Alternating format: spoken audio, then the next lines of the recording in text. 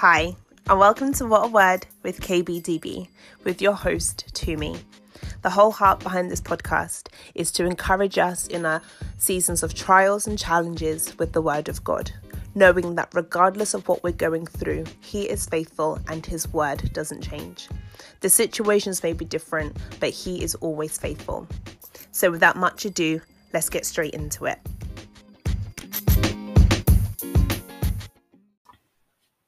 Welcome back to What a Word with KBDB.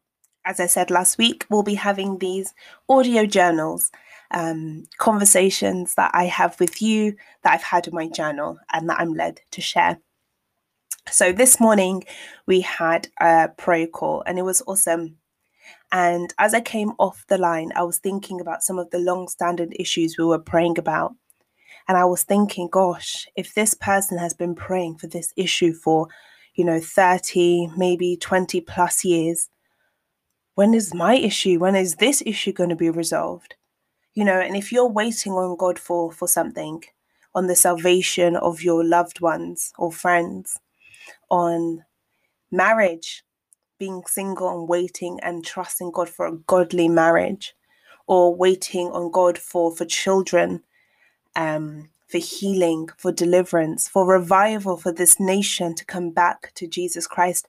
If you are waiting on God for these things, sometimes a long-standing issue can seem so far and so long that the answer to the prayer just seems nearly impossible. And when I got to that point, a wave of panic almost came over me, like panicking.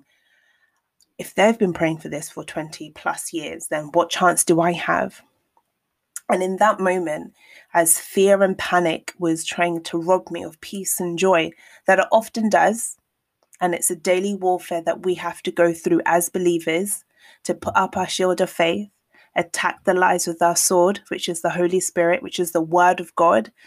The Holy Spirit said to me, instead of focusing on these questions that you can't answer, why don't you focus on the statement of truth? Like in Exodus 34, verse 6, that the Lord, a God merciful and gracious, slow to anger, abounding in steadfast love and faithfulness. The same God that Abraham trusted in Romans 4:19-20, that no unbelief made him waver concerning the promise of God, but he grew strong in his faith as he gave glory to God. Abraham was giving glory to God on a thing that hadn't happened in the physical, but Abraham had taken it that it had happened because God had said it had happened. God has said he would do it. So Abraham took it as done. And he grew in his faith as he gave glory to God. I challenge us today that would we grow in our faith as we say thank you, as we honor him, as we give him praise for the things that he said he will do, even though we haven't yet seen it physically done, but believe because he has said it, he has done it, and we are just waiting for the manifestation of his spoken word. Or Isaiah 55:8-11, where he says, my thoughts are not your thoughts, neither are your ways my ways, declares the Lord. For as heavens are higher than the earth, so are my ways higher than yours, and my thoughts higher than your thoughts.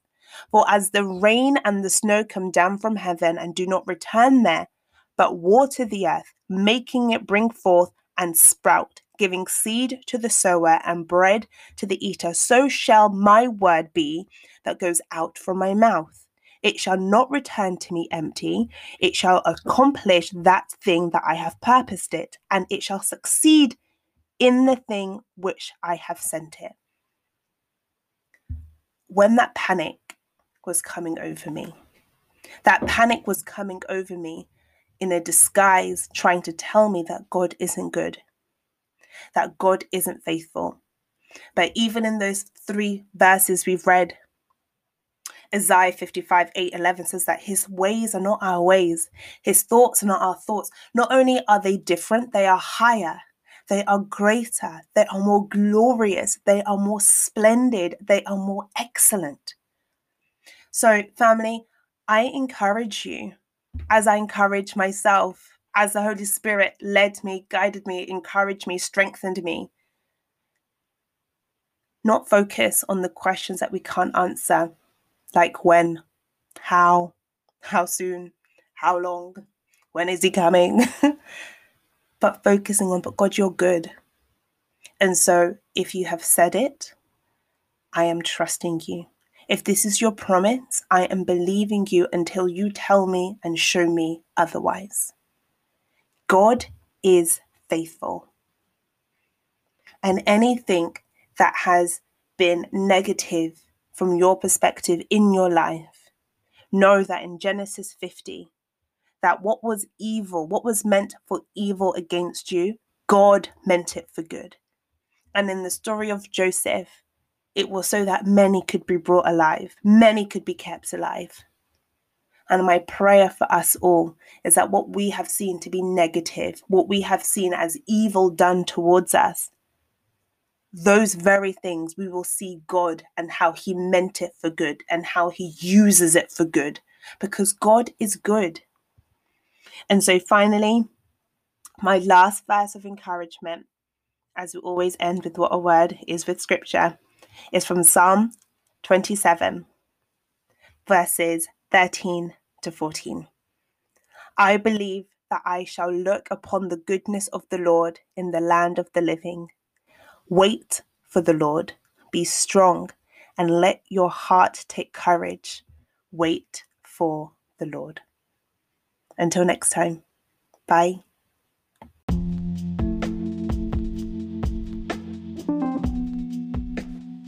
You've been listening to another episode of What a Word with KBDB. I'm so grateful that you've taken time to listen. And if you'd like to follow me for more content, please do so on Instagram at Knowing Better, Doing Better. And if you'd like any more information, please sign up to the mailing list, which there is a link in the bio on Instagram.